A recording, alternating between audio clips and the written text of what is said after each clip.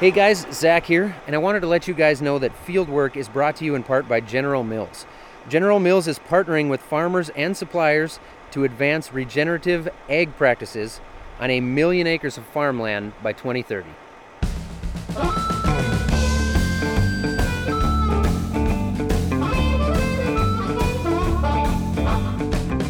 Hi, I'm Zach Johnson. I'm Mitchell Hora. Welcome back to another episode of Fieldwork. This is the podcast where we talk about sustainable ag practices and conservation and how we can implement those at the ground level on our own farms. This is a podcast by farmers for farmers. Today we're going to talk about precision ag and kind of digging into where we at right now, how do we implement, and how do you utilize this on your farm to continue moving us in the right direction. We've got a couple of guests joining us in from Skype today. Michael Ganshaw is a sixth-generation farmer from Bureau County, Illinois. He also sits on the Illinois Nutrient Research Education Council. Joining us also via Skype, we have Dr. Raj Khosla. He's a precision agriculture researcher at the Colorado State University. Michael, how about you first? Thanks for joining us. Give us a little background on you.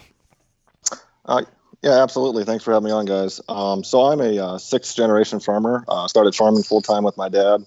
In the fall of 2008, we farm about 3,000 acres, corn and soybeans, and then we use cover crops in the wintertime. And what I do is we plant all our fields using variable rate technology. And the reason why we do that is because we have such variability throughout most of the fields that we farm. You know, you've got higher organic matter areas and low organic matter areas, and our sand and clays, and so the need to do that is more important on the stuff that we farm compared to maybe some other things or some other farms that are just down the road. And so what I do is I actually write variable rate prescriptions when I plant my crop, and I take those planting prescriptions after Dad has planted the field or I planted the field, and I transform them into prescriptions for my nitrogen application so that my nitrogen application is mimicking my seeding rates. I like it. Raj, why don't you give us a little bit of a background on you? As Mitchell said, you're a professor out at Colorado State. Why don't you give us a background on what it is you do out there? My entire career has been in the development of precision agriculture.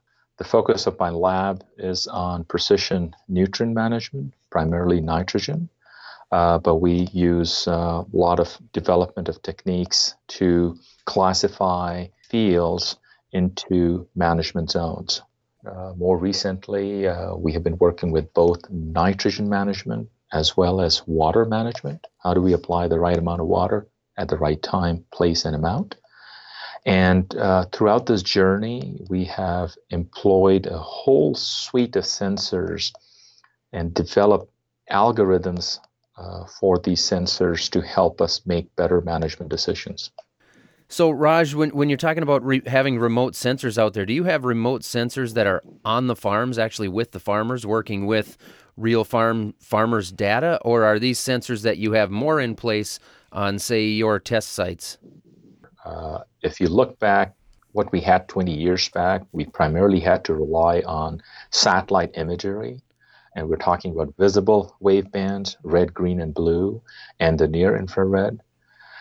Or sometimes we would deploy an airborne imagery to acquire the same data. But if you look at what has happened in the last 10 or 12 years, now we have access to those same suite of sensors, which could be tractor mounted or handheld. But I believe technology is ahead of science. Well, just that the tech is there, we can collect the information, but doesn't mean that we know how to use it. Right. I think that's what he means, that we can collect that information, but then it takes machine learning and whatnot to figure out what do I actually do with it. Yeah, that is an interesting point, though. Interesting way to put that and to think about that. Technology's ahead of the science that the robots are taking over the world. Skynet is becoming aware? Yes. Is that the deal? That's exactly what it is. Let's jump back to Michael here for a minute. And Raj works a lot with nitrogen. He's got a lot of sensors out there. I'm interested to hear his take on this as well, but a question I have for you as a farmer is, how accurate do you feel that the nitrogen management stuff is that you work with? I mean, how much do you really trust it on your farm? What do you think you've seen? That's a really good question. Well, some of the things that we've used in the past, and I'm not going to be specific on it, obviously, because I don't want to give anybody a black eye. But No black it's really coats. been, yeah, it's really been hard to quantify, And when they first came out with it, I mean, some of the stuff was really, really way off, and it was recommending way more nitrogen than what stuff needed. Now that being said, that was kind of the first round of it. It's gotten better every year. I still think it's still a moving target, and a lot of it has to depend on the weather. And sadly, we just can't 100% predict that weather all the time. And that really changes what would have been good one year when you should have applied. So I think moving forward, as this becomes more refined, that we'll get a lot better at that. We're just not 100% there on the technology for the nitrogen predictors and what you have left and all that stuff as of today, I feel. Yeah, but Michael, you're mostly talking there about some of these big ag tools and the modeling systems, not necessarily like sampling or sensors and that kind of stuff, right? No, I'm just talking the broad spectrum of the ag technologies out there. Now, if you go out to tissue testing and all that kind of thing, that's a whole different ballgame. But at the same time, you need to regularly do that, every week, because that tissue sample is just a shot, in time. And that's one thing that you've got to continue to do throughout your growing season. And it's really, really tough to get that done on every single field and be as precise as what you would want to be. But there have been some success stories using those kind of practices in the past to do that better job. It's just right now we need to have the workforce available to try to do some of those things, and to allow us to do it better. Well, I think that's exactly back to what Raj said, that the technology is there, that I can get the data that I want. Right. But the science to make it super practical, that still might be some of the piece that's missing. But Michael, how are you addressing that now to still help you to make the best decision that you have the capability of doing? It's just, mixing in different things, whether it be, tissue sampling, trying to use some of the nitrogen predictors. And mostly a lot of it has to do with using the data that we're collecting, like through soil sampling or through yield data. And, a lot of the applications that we're making as far as nitrogen is concerned, we're making it when the crop is growing. So trying to attack it that way and not trying to front load everything up all at once, making multiple applications or split applicating some things to kind of adjust to what the weather has given you a little bit, and taking all that information, working together to kind of make it happen. That's what we're trying to do right now to address things on our own farm. So instead of being a mind reader, you're a corn reader. I don't know about that. I still think it's always kind of a moving target. I mean, nitrogen is a very funny element. It's a constantly ebb and flow almost, it seems like, to a degree. But we're trying to do the best we can with the information that we have. So. I'd go with corn whisperer. Oh, yeah, that sounds much cleaner and nicer. I like that. Yeah, so. yeah. You can. I'll let you use that. There you go. Raj, in your opinion, now, I'm not sure how much work you've actually done with the available to us management tools. Obviously, you're working in the lab. I mean, you're understanding the real data behind what's going on with that nitrogen. But what's your opinion on, maybe not just how reliable your data is, but the commercially available management tools that have become available to farmers now? What's your opinion of those and how accurate those might be? Another very good question, and I think Michael is exactly right in that we don't have a commercially available diagnostic sensor for nitrogen. We don't. There are a lot of sensors available in the market, but these are all surrogate measures that gives you a flavor of nitrogen, if you may. For example, they're, without, referencing a particular sensor, they pick up a signature from the crop canopy or from the soil, which is then translated into an index. One of them, which is very widely reported, is NDVI, Normalized Difference Vegetative Index. Now, it gives you the greenness in the plant. Greenness in the plant is not only related to nitrogen. It's a sum total of so many other stresses, biotic as well as abiotic stresses in the plant that can lead to reduction in the greenness of the plant. Now, most of the time we assume that is related to nitrogen. And so you can fix it with nitrogen, but that's not entirely true. So as we continue to develop technology, we need to have a diagnostic sensor. And let me make a clarification what I mean by that. You and I can go to a physician and they can draw a sample of blood and can quantitatively tell you blood sugar level using a sensor. Mm-hmm. But we're not there yet when it comes to nitrogen, phosphorus, potassium, or a suite of other nutrients. We don't have diagnostic sensors commercially available in the market. They're in the pipeline, but we're not there yet. So that's one aspect. Well, I was just saying, I think those sensors are really what's going to blow this stuff up, and it's going to get it really interesting, especially as those sensors are communicating with the diagnostic tools, or like the application tools, the big ag tech platforms and whatnot, to dial in those predictions and utilize weather technology along with the sensing technology, along with the outcomes. Michael, like you're collecting on your farm, Zach and I are collecting on our farms. I think the sensors are going to be really interesting. And right now we're seeing the first wave of that, I think, in the soil with the smart farmers, just looking at organic matter, moisture, temperature. There are some other ones coming. Raj, like you said, you probably know way more of them than I do, but I'm seeing there's some stuff that's in very initial build coming from Iowa State. So that'll be interesting to see what they can come up with. They're doing some real-time nitrate sensors that would go on the equipment, just like the Smart Farm does. I think that'll be interesting. But still, it boils back down to then, what do I do with the information? It's training that machine learning. It's training the system to work for us. So, Michael, what do you think would be, in your experience, how do we work towards getting there? How do we implement? Well, actually, while we're having this conversation, I was thinking about, I was at a John Deere equipment meeting, and they were showing this video of the technology that is really coming down the pipeline, and they're showing better weather predictors, and they're showing having sensors in your field to know when you have deficiency in any type of nutrient, and then it makes a recommendation as to what you should apply to fix those kind of deficiencies.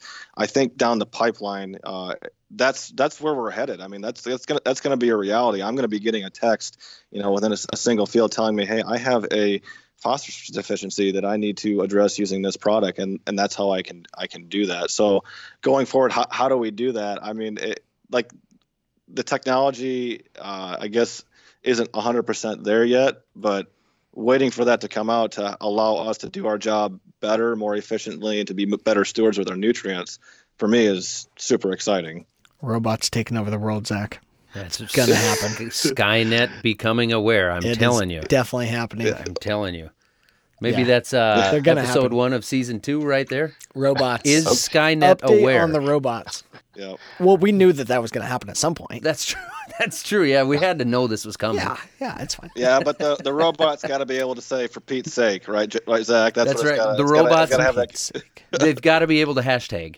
Yeah. See, this is how I know this guy has truly seen my videos. He is a big fan. Raj is like, what the heck is going on? So Raj, Zach has a YouTube channel. He's the Minnesota Millennial Farmer. And he's super famous to 5-year-olds all over the world. That's right. That is probably the most incredible backhanded compliment anybody's ever given Hey, you're me. Welcome. Yeah, thank you so much. That and that you're going to be replaced by a robot here. Exactly. At some point. That's just information. Yeah, that's part of it. Yeah. I told you, my 5-year-old, like I said, we can't just farm all day with Dad. We got to go home and watch it at home all night too. You can't spend all your time just farming. You've got to spend it educating yourself on what's going on other people's farms. That's right. We have a couple guests Skyping in, joining here today. We got Michael Ganshaw is a farmer in Illinois, and Dr. Raj Khosla is a professor out at Colorado State. Michael, why don't you talk a little bit about, how farmers can implement this into their farms on their own, the way that you have been able to do, and really working with that so that we can get this done on our own, take a look at what we're doing and really concentrate on what we're doing so that hopefully we don't have to deal with government regulations coming at us. Because as a farmer myself, for sure I know, and I'm sure Mitchell and I'm sure you we'd rather get this done on our own and manage it on our farm rather than having the men and women in the suits come and tell us how we're supposed to be doing it. No, absolutely. The thing about regulation is we know that if regulation were to come in, it's going to be kind of all encompassing. And we know, from our experience as farmers, that you can't just throw one management practice and say, you have to do this or you have to implement this, and this is going to be a blanket coverage on all farms. So no, absolutely. We need to be proactive about this. And that really means taking each individual farm and farmer and trying to do things every year to improve what what you've been doing in the past. As I always tell guys, if you can take one thing that you've been doing and change it to make yourself more efficient for the next year, then that's going to add into it. But a lot of it, Zach, is really at the end of the day, we have to show progress. Obviously, the biggest problems that we're seeing right now is, stuff in some of these bigger lakes. You got the Gulf of Mexico issue. And what we're trying to do here in Illinois, as much as possible, is to just show progress. So, if that's by trying to get guys on board with implementing the 4Rs or trying to implement cover crops or doing some of these edge of field practices like, bioreactors or saturated buffers or, anything that we can do to help solve this problem and show progress is what we need to do right now. And that's kind of our goal here, like I said, in Illinois through the Illinois Nutrient Loss Reduction Strategy. We're trying to show that progress. And as of right now, we've been fairly successful in trying to do that. Sometimes I wonder if it's going to be quick enough to appease the problem, long term, because it's one of those things that this problem didn't happen overnight. We can't fix it overnight, and I hate to say it, but it's going to take time to make it better. And sadly, I don't think we have enough time required to make that progress at times. Well, I think you're right. That we've got to show that we're making progress, but we got to be able to show that we're making results, though, too. So right when at the end of the day, it comes down to solving the problem. You have to have the results to go with it. Exactly. Yeah, and I think now we're seeing the ability to work and get there. Now we've really got to implement and take some drastic action to do it. When we're airing this, a lot of guys are probably going to be out in the field side dressing and whatnot and doing field work. So Raj, to kind of pull this stuff together, what do those guys need to be thinking about? What do we need to be thinking about as we're out in our fields during this growing season in order to continue to do things better and move the needle? Number one, we need to always take a stock on variability. How large are they looking at the variability? The scale of variability is number one. Number two, what's causing that variability? Is that something a farmer can manage? Does the farmer have the resources to manage that? And I think those three are very closely related questions that our precision agronomist must always have it on the forefront. Quantifying that variability out in the field, looking at what is the scale. A scale could be looking at last year's data. What was the variability in the grain yield, the final product? Did it go from 30 bushel to 300 bushel, like I see it every year in irrigated corn in Colorado? Or did it go from 175 bushel to 225 bushels? I think that's a good way to look at it too, that we're not just looking at where is it at right now versus where we want it to be, like I think we often do with precision ag, but what is the variance out there in the field and understanding why. Why is it so variable? Why in part of our field am I raising only that 175 bushel yield, or that would be a crop failure for Michael, but 175 bushel, but it might be nowadays. Yeah. But why is it doing that? And then why is other parts of the field yielding well over 300 bushel? So it's very common. I've seen field that shows 1,000% variability. When you look at 30 bushel to 300 bushel, that's 1,000% variability. And you're exactly right. We need to find out what's causing that. Can we fix it? And do we have the resources to do that? And I want to circle back really quick on what we were talking about previously. So assume, fast forward, we have the sensors that allow us to accurately quantify distribution of nitrates in soil or distribution of nitrogen available in the plant. Well, one thing we must remember, there's another challenge that we need to overcome. And that challenge is collecting data at spatially dependent scales.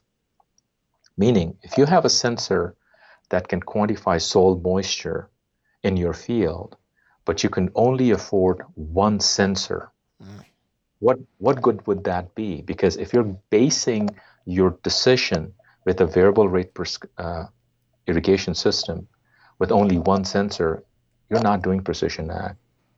Right. And so to be able to collect data at spatially dependent scales, meaning you will have to distribute these sensors in the field at very high data density scales. And that would be a limitation right now. So what I'm getting at is that we don't only need these sensors, but we also need these sensors to be highly inexpensive to be able to distribute them out in the field at spatially dependent scales so that Michael can then translate that information into his applicator and make a real-time or near real-time decision on the go when he's applying side dressing. Well, and hopefully, Raj, that's exciting for you and what you've been able to accomplish over the last 20 years of evaluating that variance and evaluating zones. Then we can deploy the sensors out there in those zones, so we're at least dialing in some of the variability without just putting out those sensors based only on, say, soil type or different yielding areas and whatnot. We can be very specific with where we want to use those zones. So, speaking of variance, I've got another question that deals with Raj. I want to know your opinion on the accuracy of some of these on-the-go measurement tools where they'll read the soil or the plants on the go, you know, as you're actually applying, whether it's nitrogen or seeding. Do you think, I mean, are those tools accurate right now, or can we just not process data quickly enough that's accurate enough to really depend on those tools to be able to do that? So I think that's a loaded question there. I can't just give you a blanket answer, what is the accuracy of multiple tools that are available right now. One thing we need to look at, and Michael would be a better person to attest to that, is that we are more accurate today than we were 2 years back. And hopefully we'll be more accurate 2 years from now. Exactly. Yeah. Right. And so, yes, we are on the right trajectory. However, as a farmer, when you are, all of a sudden inundated with so many choice of tools and you don't know what the science is behind those tools, whether they will fit well into your operation or not, that's a very tricky question. And I wonder how Michael goes around in choosing what to embrace this year or how slowly to make changes to his operation. I would be very interested in hearing him. Yeah, I think that's a really good way to be able to kind of get us working towards the end here on how do we dig through all this? Because like we said, there's so many different options available. Yeah, Michael, walk through us how you did that on your farm. Yeah, I think that's one of the biggest challenges right now in agriculture is trying to sift through what is good and what is not. I mean, there's, as Zach can attest to too, there is no shortage of the amount of technology that you can add to anything or utilize on your own farm. And usually what I try to do is I start small or I choose something. And usually a lot of times, you can try something at a pretty minimal cost. And a lot of it's just trial and error. And working with it on your own farm and seeing what you like and what you don't like and what works and what doesn't work. And a lot of that starts with the relationship that I have built with, my retailers over the years. I've got guys that I know and I trust that they will recommend good things for me to use. And that's usually where I start. That doesn't mean that I am opposed to trying something, outside the box that I don't have a relationship with somebody. But generally speaking, these things start with somebody that you know and trust that has proven to show good information and good things that have worked on your own farm. I mean, I would say exactly the same what you've said there. It's trial and error. It comes down to, it always comes down to cost and trying to figure out whether you can actually get a return on the investment on that technology or not. And sometimes you'll throw money at a certain technology really just to see if it works because you know that there's probably a future in that. But really, like you say, there is no shortage of technology coming at us right now. It's just trying to figure out what's useful and what is not, and what's practical. What can we make work, and what do we just flat out not have the time or the resources for right now? Michael, then Raj, any last takeaways on this stuff, and how do we keep the conversation going with you? Where can we go for more information?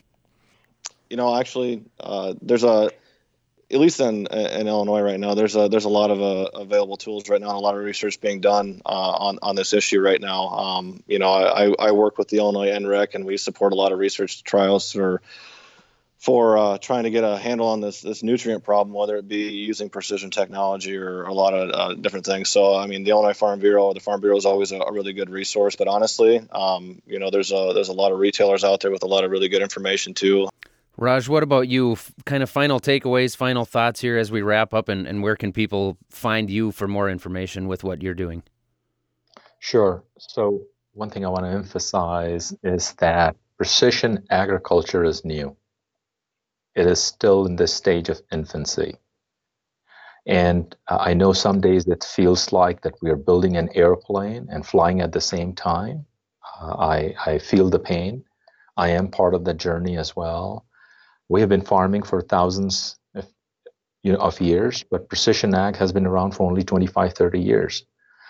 And that's one aspect. And we need to be careful when these sensors do arrive that we're hoping industry is building for us.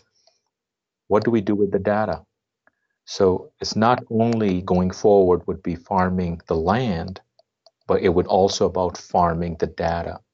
How do we translate data into new knowledge by developing algorithms so that we can make a decision and farmers can act on that decision?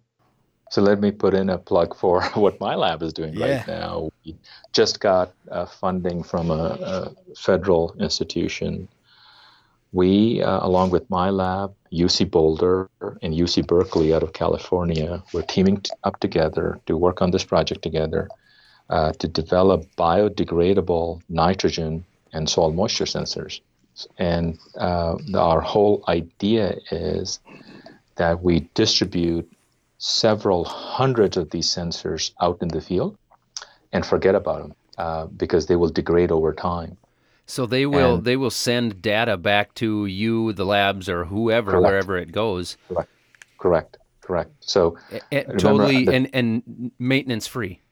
Totally maintenance free, and our targeted price is less than a penny per sensor.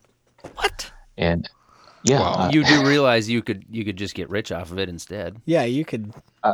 Well, see the be value. A terrible employee for Big Pharma. So Big Pharma. So here's the thing: the value is not necessarily in the sensor itself. The value is in the data coming off of the sensors. Right. Yeah. And so that's where, how do you translate data? By developing algorithms into new information that we currently don't have. So if you would allow me, hopefully 5 years from now or 3 years from now, we could look across an entire field, can at any given point of time, can quantify soil moisture status across the field, in depth, and over time. So you're looking at a 4-dimensional data, X and Y, the depth Z, and time T. What's the size of these sensors? They could probably be little tiny diodes or something like that. So you can hold it on the tip of your finger. Mm-hmm. So is this a ridiculous question, the idea of baby robots? Hold on now. My mind is so blown. I can't make jokes. And seed it in with your corn. Put it in the planter or in your bean drill. Or a fertilizer spreader. Or a fertilizer spreader. But you'd want it to be in the soil, though, at a consistent depth. Mm-hmm. This is crazy. Yeah. Zach's mind is blown. Yeah, so we had Michael Ganshaw and Raj Khosla joining us today via Skype, so we appreciate you guys being on the Fieldwork podcast with us today. Well, thank you guys. It was awesome to be a part of it, and I appreciate you guys having me on the show. Thank you. It was great to talk with you. Thanks, you guys. Appreciate it. It is definitely the robots taking over the world. Yes. But luckily they're in their infancy. So. But if they're going to help us, maybe we can work with them and make friends with them And I've also realized there too that we've been talking about getting this helicopter. We've actually just been flying the helicopter and building it at the same time. Is that what we're doing here? Now it's all more clear to me.